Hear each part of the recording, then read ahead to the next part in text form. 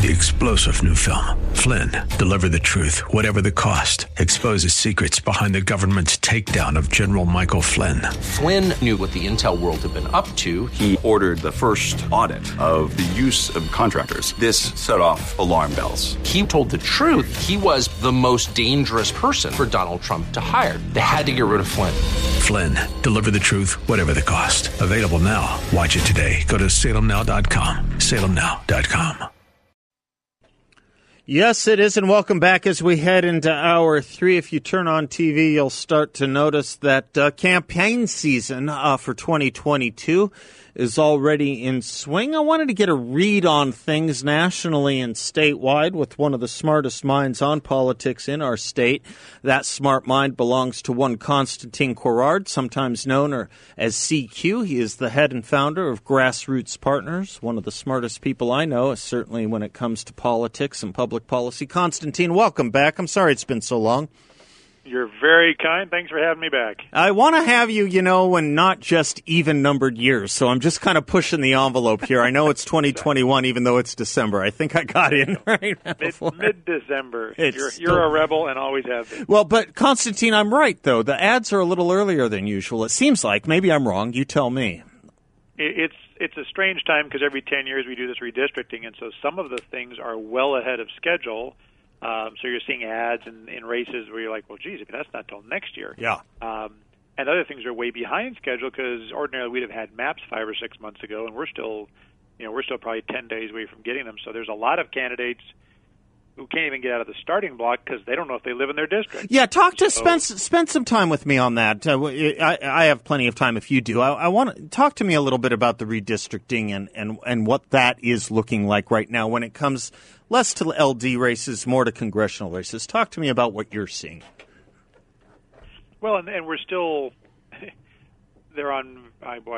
They've done probably at least a dozen. I was going to say probably maps, 12. Yeah, nearly the same on the congressional. So you'll do a batch of maps, and then people make comments. You'll say, okay, well let's move this to here and that to there, and we'll start fresh with version 3.0, and then you'll take comments, and you'll say, okay, well that wasn't really it, and so version 4.0, and I know the latest legislative maps are version 12.0, 12.1, and they, and you want these districts to be about even in population. They still have districts that are off by 137,000 people. Yeah. So clearly we'll be seeing versions 13 and 14, and they say they want to be done by December 22nd.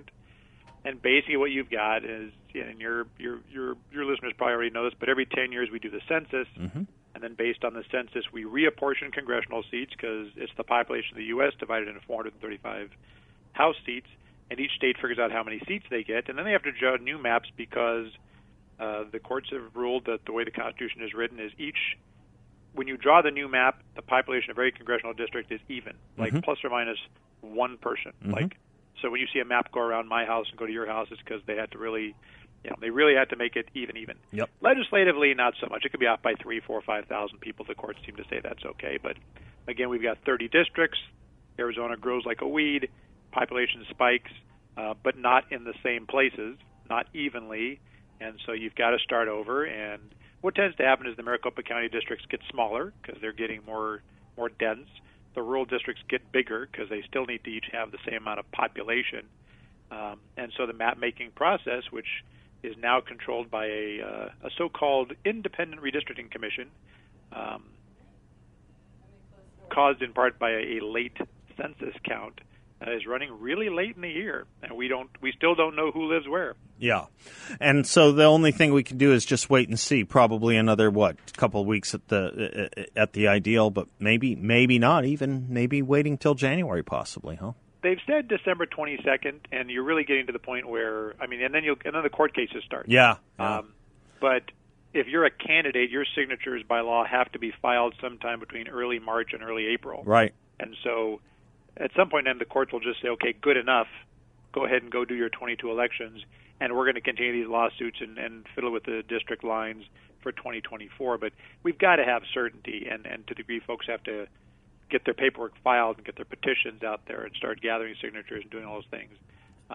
Some of this can be fairly monumental, too. I mean, someone could wake up could go to sleep being represented by Greg Stanton and wake up being represented by David Schweiker, right? It could be, right? Sometimes dreams come true. Yeah. Well, yes, yes, that would be an improvement, but sometimes of course. It goes the other way. And sometimes it goes the other way too. We'll keep our eyes on that, and I'll keep close to you as this develops, Constantine. The biggest races in Arizona, I guess, are probably governor and senator, and it's looking increasingly like a crowded field for attorney general, too.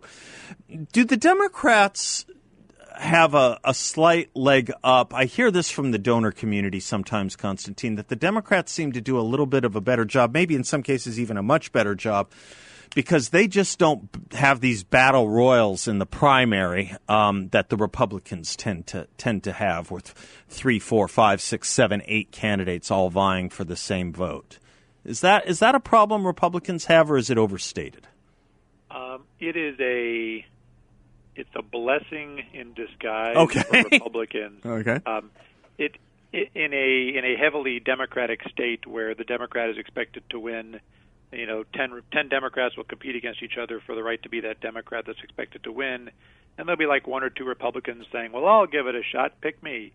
And then they go in there like David and Goliath. Mm-hmm. What we have in Arizona is a red state. It's more purple as of late, but Republicans are going to be favored in a governor's race, and so there'll be more Republicans looking to be governor, willing to take the chance to get out there and run. Democrats historically have kind of eliminated primaries. Mm-hmm. You'll have 1 candidate for governor and 1 candidate for secretary of state and 1 candidate for treasurer, and that's it, because they need to kind of marshal their resources. And most of them expect to lose. But if they get a blue wave, if something good happens, then all of a sudden you'll get a Katie Hobbs or something like that. Mm-hmm. So to a degree, it's a sign of Republican strength that there are a lot of candidates. They're all raising decent money. In spite of all the competition, but what you see this year is after the year Democrats had in 2020, you've got 3 basically top tier, serious contenders on the Democrat side for governor. That's 3 times more than they usually have. Yeah, that's a fair point. So maybe when you see, if you're a Republican and you see a whole bunch more Republicans vying in a primary, it's a sign that that's an expected R win, an expected R win at the general. Correct. And it's one of the reasons why if we're in a heavily Democrat district, we tend to discourage primaries, because are you all really going to spend your money knocking on each other for the right to get slaughtered in November? I was just going to say, to get 20% of the vote in the general election. Let's work it out, save our money for November, and go do something good there. You mentioned the name Katie Hobbs. I'm not a fan here, just putting my cards on the table. I thought when the Arizona Republic, also not a fan, had its 2 liberal columnists of record, E.J. Montini, also not a fan, and Lori Roberts, a little bit more of a fan, saying she has to drop out. I thought, oh boy, how do you go against that? How do you maintain a race when the 2 most prominent liberal columnists in the newspaper in your party are telling you can't do it? Is she a dead person candidate walking? No, and listen, the editorial writers, Montini and Roberts, to their credit, recognize that they need to show some level of consistency. They can't turn a blind eye to what she did, knowing how they would treat any Republican who does anything 10% as bad. At the same time, you haven't heard a steady drumbeat. They're not still saying it. They did the 1 column. Oh, that's a good point. It's not like it's Arpaio. No, here's the 1 column. You got to go there. You see, I'm consistent, and now I've moved on to whatever my next thing, which will be, let's get sarcastic and go after Matt Sam and Carrie Lake or whatever. Yeah. So they had to do it. They did the minimum. Katie Hobbs clearly isn't going anywhere. She's on the apology tour, and there are groups saying It's funny. Very few groups are saying she should drop out. Most groups are saying the Democrat Party should ask her to drop out. And it's like, well, why don't you ask her to drop out? No, it's not really for me to do. Yeah. But I wish there was leadership in the state to ask her to drop out. So she's wounded. It does make her a problem for the Democrats in the general election because race is, basically dividing us up demographically is such an important component of the Democrat strategy.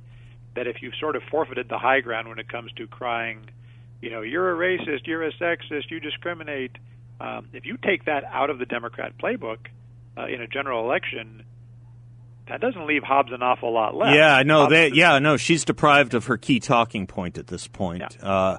Let me do this. Do you have a little time, or do you have to run? You betcha. Thank you. Let me take a commercial break, and then let's talk about how vulnerable Mark Kelly is and what you're kind of sensing are the top issues people are interested in, and I'd love to get your sense of the national scene. Half the people I talk to say 2022 is going to be great for Republicans. The other half say, don't jump so fast. And I don't know anyone, however, who says it's going to be a doubling down of Democrat wins. So let's get your take, Constantine Courard's take on all of that when we come back. Constantine Courard from Grassroots Partners is our guest, and we will be right back.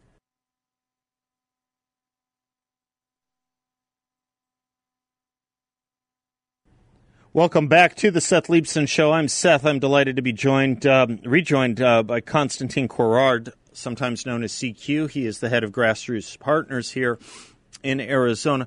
Constantine, what are the issues, and if it's fair to say you probably know a little bit more on the Republican side, but either way, what are the issues most dominating the town halls and the meetings that the candidates are going to these days? What are the candidates speaking to the most that seem to get the voters' attention or the potential voters' attention the most? It's probably a sign of just kind of how ineffective government has been over the last umpteen years. But they're not much different than they were 2 years ago, 4 years ago, 6 years ago. I mean, it's just obviously, the economy and jobs will always be an important thing. If things are bad, people always need them better. If things are good, they're worried that that they'll stop. Education is. I was just going to say, is education making a comeback? Yeah. Education is always. It's interesting because education is still a big issue, but the what it is about education that the voters are caring more about is changing. For a lot of years, when we talked education, it was just funding, right? All funding, and Democrats love to talk about funding. They vote against it, but they love to campaign on it. And so, in a state like Arizona, where they've increased funding by billions of dollars over the near unanimous objections of legislative Democrats, by the way, it's really not a funding issue so much anymore as people are starting to say, okay, well, we're still worried about results. We're interested in choice because you see the funding go up and up and up, and you're like, well, why is my kid's school still broken? Like, why is my kid still behind all those other kids at that other school? Can I go to there instead? Oh, sorry, they have a waiting list, So school choice becomes a big thing. Curriculum itself is becoming a bigger thing because at its fringe, the left is kind of radicalizing K-12 education curriculum, kind of like they did for colleges several decades ago. And so parents are awake. Education's a hot issue, but it's not so much funding anymore as it is curriculum, parental involvement, school choice, educational scholarship against the ESAs. So it's an environment where now all of a sudden you have Republicans more eager to talk about education than Democrats are, and that makes it interesting. So before I go beyond Arizona with you, Constantine, talk to me a little bit about Mark Kelly and his vulnerability. Does it depend on the candidate? Has he gotten and been lucky? Is he a pretty strong incumbent? How do you judge that race? You can judge a candidate several ways. Financially, he'll be a very strong incumbent. The Democrats both parties have just a handful of seats they're trying to defend, probably on the order of 4 to 6, depending on the national environment. There's tons of money on the left for political campaigns. So Mark Kelly, I think they had $140 million all told between his campaign and the group supporting him. Holy cow. He'll be fine on Monday. Personality-wise, he's never been the most personable, but they kind of were able to kind of wrap him up and keep him in hiding, in part because of COVID, and in part because he's not sort of a gifted politician. He doesn't have sort of the retail skills that people who are good at politics have. And so it was easier to kind of keep him away from the press, not have to answer questions, and just let the national environment and McSally's weaknesses kind of lift him to victory. He won't have that now. He's the incumbent. He's got the voting record. And where Sinema works hard to kind of cultivate this maverick appearance, Kelly is a party line voter. The party machine picked him. They would have run his wife if she had been able to go. Sure. They picked Kelly instead. They said, "You're the guy." They cleared the field. They funded him. They ran him. They managed his message. And now he's there kind of doing what they tell him to do. And that does not mean even attempt to appear independent. So that is definitively not the case with the Arizona senior senator. No, she's working hard to cultivate that image. Yeah. And I don't know that it's as genuine as some people give her credit for, but she is working hard. By the way, I agree with you on that. On that. Yeah. But she's taking her lumps with Democrat primary voters who are all mad, like Republicans used to be with McCain. Like, we got to primary her. Mm-hmm. Well, I've been on the let's primary McCain side. Yeah, you got 20%, right? Yeah, I know how that turns out. Yeah, but in Kelly's case, he needs to keep a united party because he knows he's going into a tough election year, more of a red wave than a blue wave, and so he is voting party line on a lot of bad stuff. So if you get a good Republican, Kelly is definitely a vulnerable candidate. Now, if I can turn, since we're starting there anyway, he represents, something that we think of as a more national position. Talk to me about what you're seeing nationwide right now. And, of course, we always have to state that, several months is an eternity in politics. Never mind 11 months. But talk to me a little bit about what you're seeing nationally in the mood, Republican, Democrat. Yeah. A year's a long time, or 11 months is a long time. At the same time, historically, the things we see the year before really do tend to hold up a year later. It gets to where it's too late to change people's general attitudes towards the party in charge. So if things change, but they change by February, March, April, okay, then maybe that can adjust the national environment. If things aren't changing until August, September, October, then it's too late. So from that standpoint, the national environment right now is fairly good for Republicans. The map drawing process, where they're redistricting, should result in a net gain for Republicans in the House. So I think control of the House is very likely to come back to Republicans. The Senate is tough, but certainly gettable. And then you start to pay attention to governors' races and legislatures, and everything that shows up in terms of polling and generic ballots suggests a Republican year. Don't know how big of a Republican year, and of course candidates matter. You run, we've had some great Republican years screwed up by really bad candidates. So we have to be careful that I forget Christine, whatever her last name was, and Todd Aiken and some of these folks where you take winnable races and you're like, man, how do we blow that? Well, you blew it in the primary.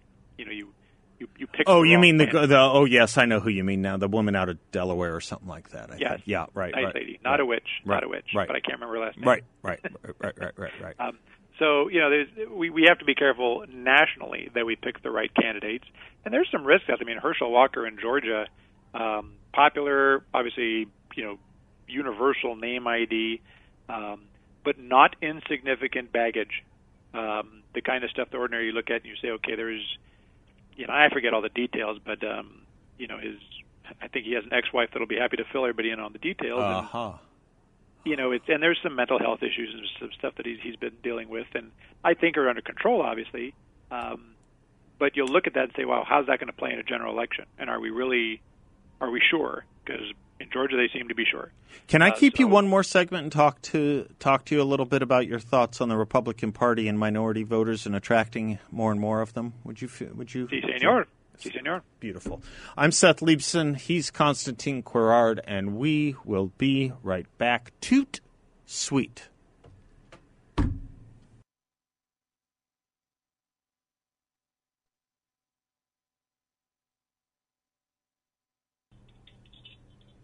Welcome back to the Seth Leibson Show. Constantine Querard has been very generous with his time. He of Grassroots Partners here in the Valley of the Sun.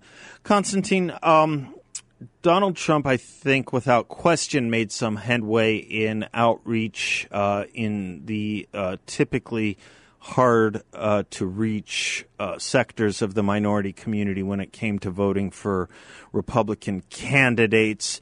Do you see that as kind of a one-off? Did he hit a ceiling, or do you think that there's more potential there? Definitely more potential. And again, the sort of the mitigating circumstance that at the same time that he was making that progress, the media still was successfully able to kind of put him in this "you're a racist" box. And there would be times when things would be said, inartfully, and you're like, "Oh man, I wish you had said that different," or that lets the media kind of do what it does to kind of spin that person as making them. Give him some kindling to light some fires too. Yeah, and so you think about just how great he would have done if he had nailed it, if he had nailed the messaging the whole time. Yeah. And that tells you where the potential is, because the fact of the matter is, once when we work with a lot of candidates that are African American, Hispanic, also a lot of voter groups and all. The folks that kind of awaken to, if you're an African American voter, you were Republican since there was a Republican Party. Yep. And then Republicans blew it. Pretty much all the way to 1964. I like to say if you were an African American looking for relief in a political party, you called the Republican Party. Yeah. Absolutely. Yeah. And then we blew it for a while, Yep. and we lost them. Yeah. And there's a history there that a lot of them don't necessarily know. Most every voter, frankly, doesn't know. Right. But as you awaken, you return to that Republican Party, you're not leaving again. Mm-hmm. I mean, once you figure out the con that's been going on, when you figure out the snow job that they basically have played on you, you're fired up, you're angry, you're almost ready to kind of. That's a really good point. Once you're in, you're in. We've got a customer for life. Yeah. Yeah, and so from that standpoint, whatever the ceiling was in the last election should become the floor for the next election, assuming the candidate doesn't do something just incredibly stupid or whatever. So, if you used to have 6%, now you've got 8%. Well, now we're going to start with 8%, and we're going to go for 10%. Let's get something in the double digits, for goodness sakes. Yeah. And that's in the African American community. The Hispanic community, we've been in double digits for a little bit. Yeah. Absolutely. Well, you've been. I think George W. was. Yeah, since George W. 40s. Yeah. And Donald Trump did very well with the Hispanic community in a lot of places, because these are people for whom socialism is not an abstract concept. Correct. A lot of these folks have escaped countries or have families who are still trapped dealing with communists, socialists, Marxists, and so it's not an abstract thing. When they see the Democrat Party just embracing it wholeheartedly and making it part of their platform, well, that's an easy decision to make. Yeah. That's a little more important than just even school choice or cutting my property taxes. That's freedom. That's why we came to America. That's why we escaped. So from that standpoint, there is good growth. The Republican Party needs to do more always, and I think part of that is just to continue to show a variety of candidates. It's not enough to talk to these communities. It really, really, really helps to have Hispanic candidates where Republicans talking to Hispanic communities, because if you think about it, if you grow up Hispanic and every time you meet an elected official, that elected official, who's a Hispanic elected official is a Democrat, then you think, oh, I must be a Democrat. Yeah. You need exposure to, oh, no, that guy's a Republican. That's good, Democrat, that's fine, but, there's, now you're a free agent. Intellectually you're a free agent to kind of pick a path, because you don't belong in one group or another group just because. And so from that standpoint, we're seeing good growth. And again, the issues favor us: commitment to life, school choice, liberty, freedom, jobs, all jobs. Amen, brother. So that's all going well. Constantine, this has been so unbelievably helpful. This is a great way to begin our political thinking as we head into a huge election year. Hope you'll stay close with us. I love learning from you. I will, man, and a Merry Christmas, Happy You Holidays. too. Thank you. Merry Christmas and a Happy New Year if we don't talk before then. Thank you, Constantine. All right, bud. Much appreciated. Godspeed. Constantine Quarard from Grassroots Partners. 602-508-0960. I'm Seth Leibson. We will be right back.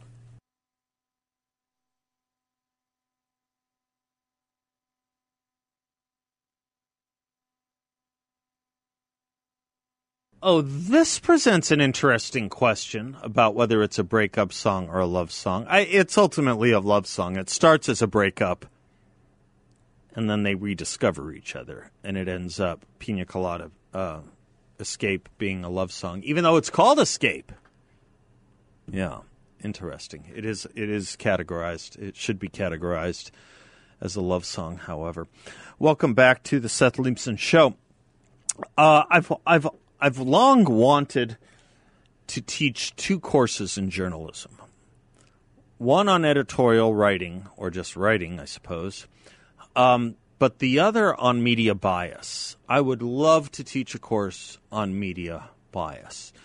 And in that I don't. I'll just give you a perhaps concept to chew on for today. I woke up this morning turning on CBS, as I am wont to do, after my cup of coffee and checking emails and stuff. And the major news was that there was now an Omicron variant death. Maybe the first in the world, and in the UK. And video of Boris Johnson disheveled, giving a speech to the people of Great Britain on how vigilant they must be and how they're going to be doubling down on mitigation strategies and all that. And I was waiting for it and waiting for it and waiting for it, and it didn't happen. What was I waiting for? Well, what were the conditions under which this person died? Who was it? How? If you don't want a name, which I can understand, can I get an age? Can I get a vaccination status? No.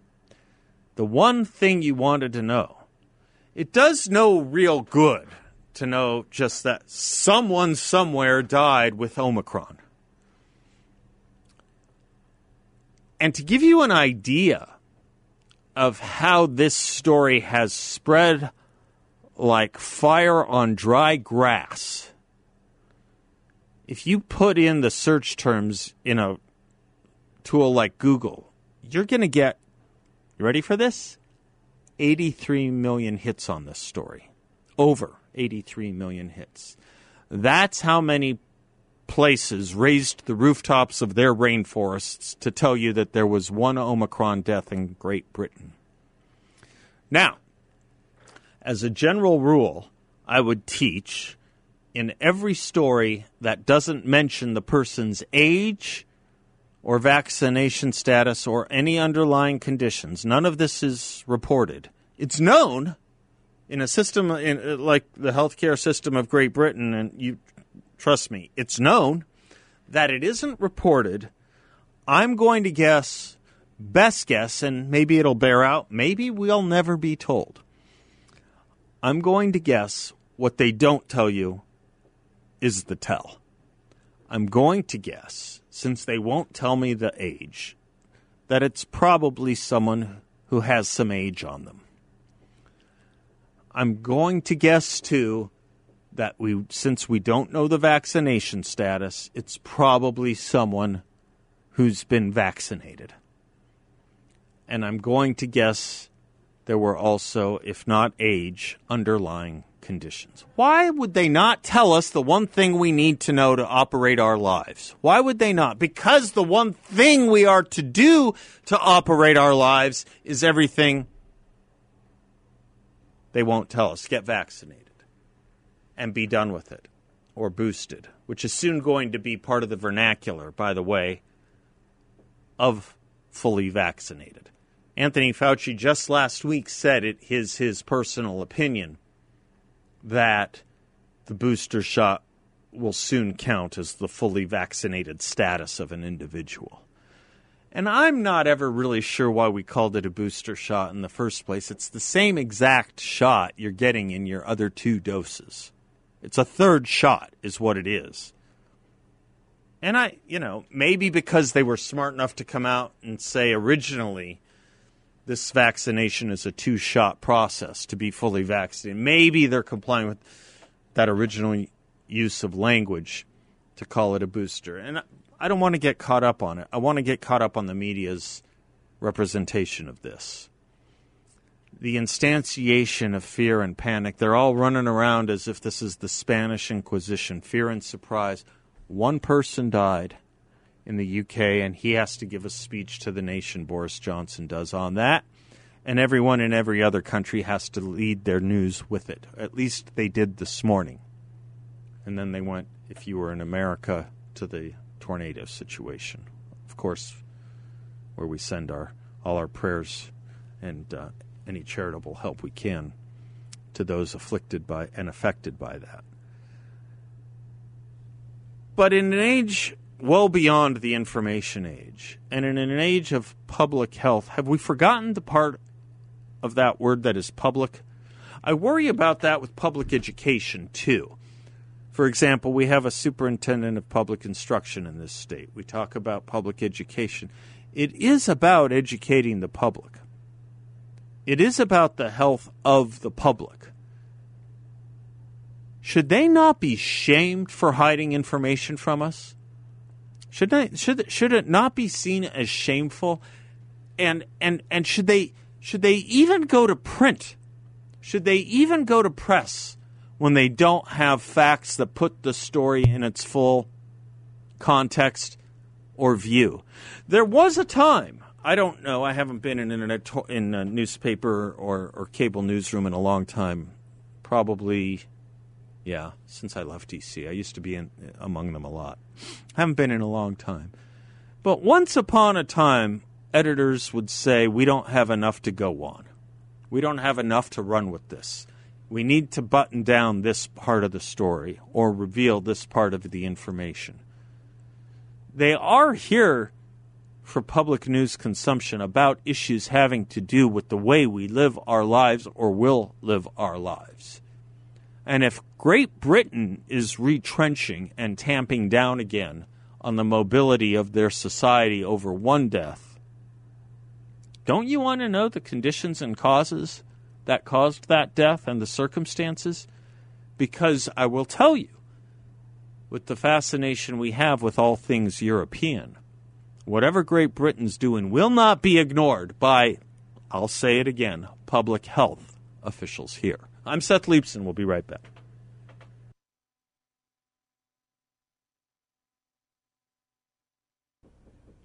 Welcome back to the Seth Leibson Show. Yes, someone, more than someone, a few people during the break were saying you can do that thing with COVID when they don't tell you the age or the vaccination status of the person who died and then drawing deductions. You can do that with race and crime reporting, too. Yes, you most certainly can. You can even eliminate the criminal aspect and just, identify a car as a problem. Not even a human being behind the wheel, though it wasn't a self-driving car. I started over the weekend reading a new book by John McWhorter. I don't know how many of you are familiar with him. He's a professor of linguistics at Columbia University. Someone I've actually known him for a great many years, back when he was at UCLA when I first met him. He's an African-American. His new book, which is why I say this, and why I mention that, his new book is called Woke Racism, How a New Religion Has Betrayed Black America. And for everything that's been written and said about everything that has confused you with race relations in this country and the charge of racist and what constitutes racism, everything that's confused you, he takes on in this book and explains very well. He creates a thesis here that had not occurred to me, and at least not in the specifics he has. Let me give it to you from page 58. I marked it. America's sense of what it is to be intellectual, moral, or artistic, what it is to educate a child, what it is to foster justice, what it is to express oneself properly, and what it is to be a nation, is being refounded upon religion. The entire woke conversation about race will be understandable to you once you understand the religious aspect of it. We'll be spending some time on this in the days going forward, but think about arguing with the elect in an evangelical religion. That's the problem that has become the new liberation theology take root in America. More on that in the next few days. Until then, thanks for spending some of yours with us today. God bless you all, and class dismissed.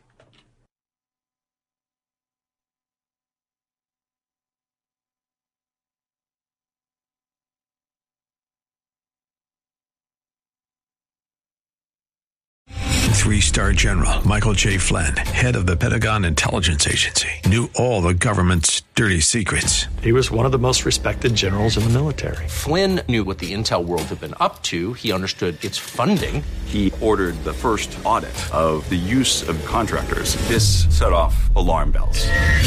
The explosive new documentary, Flynn, Deliver the Truth, Whatever the Cost, uncovers the facts behind this scandal. Flynn told the truth. He was the most dangerous person for Donald Trump to hire. I find out the worst enemy that I'm going to face in my life is right here in America. They took my assessment and they wanted me to change it. And I was like, I'm not changing it. They had to get rid of Flynn.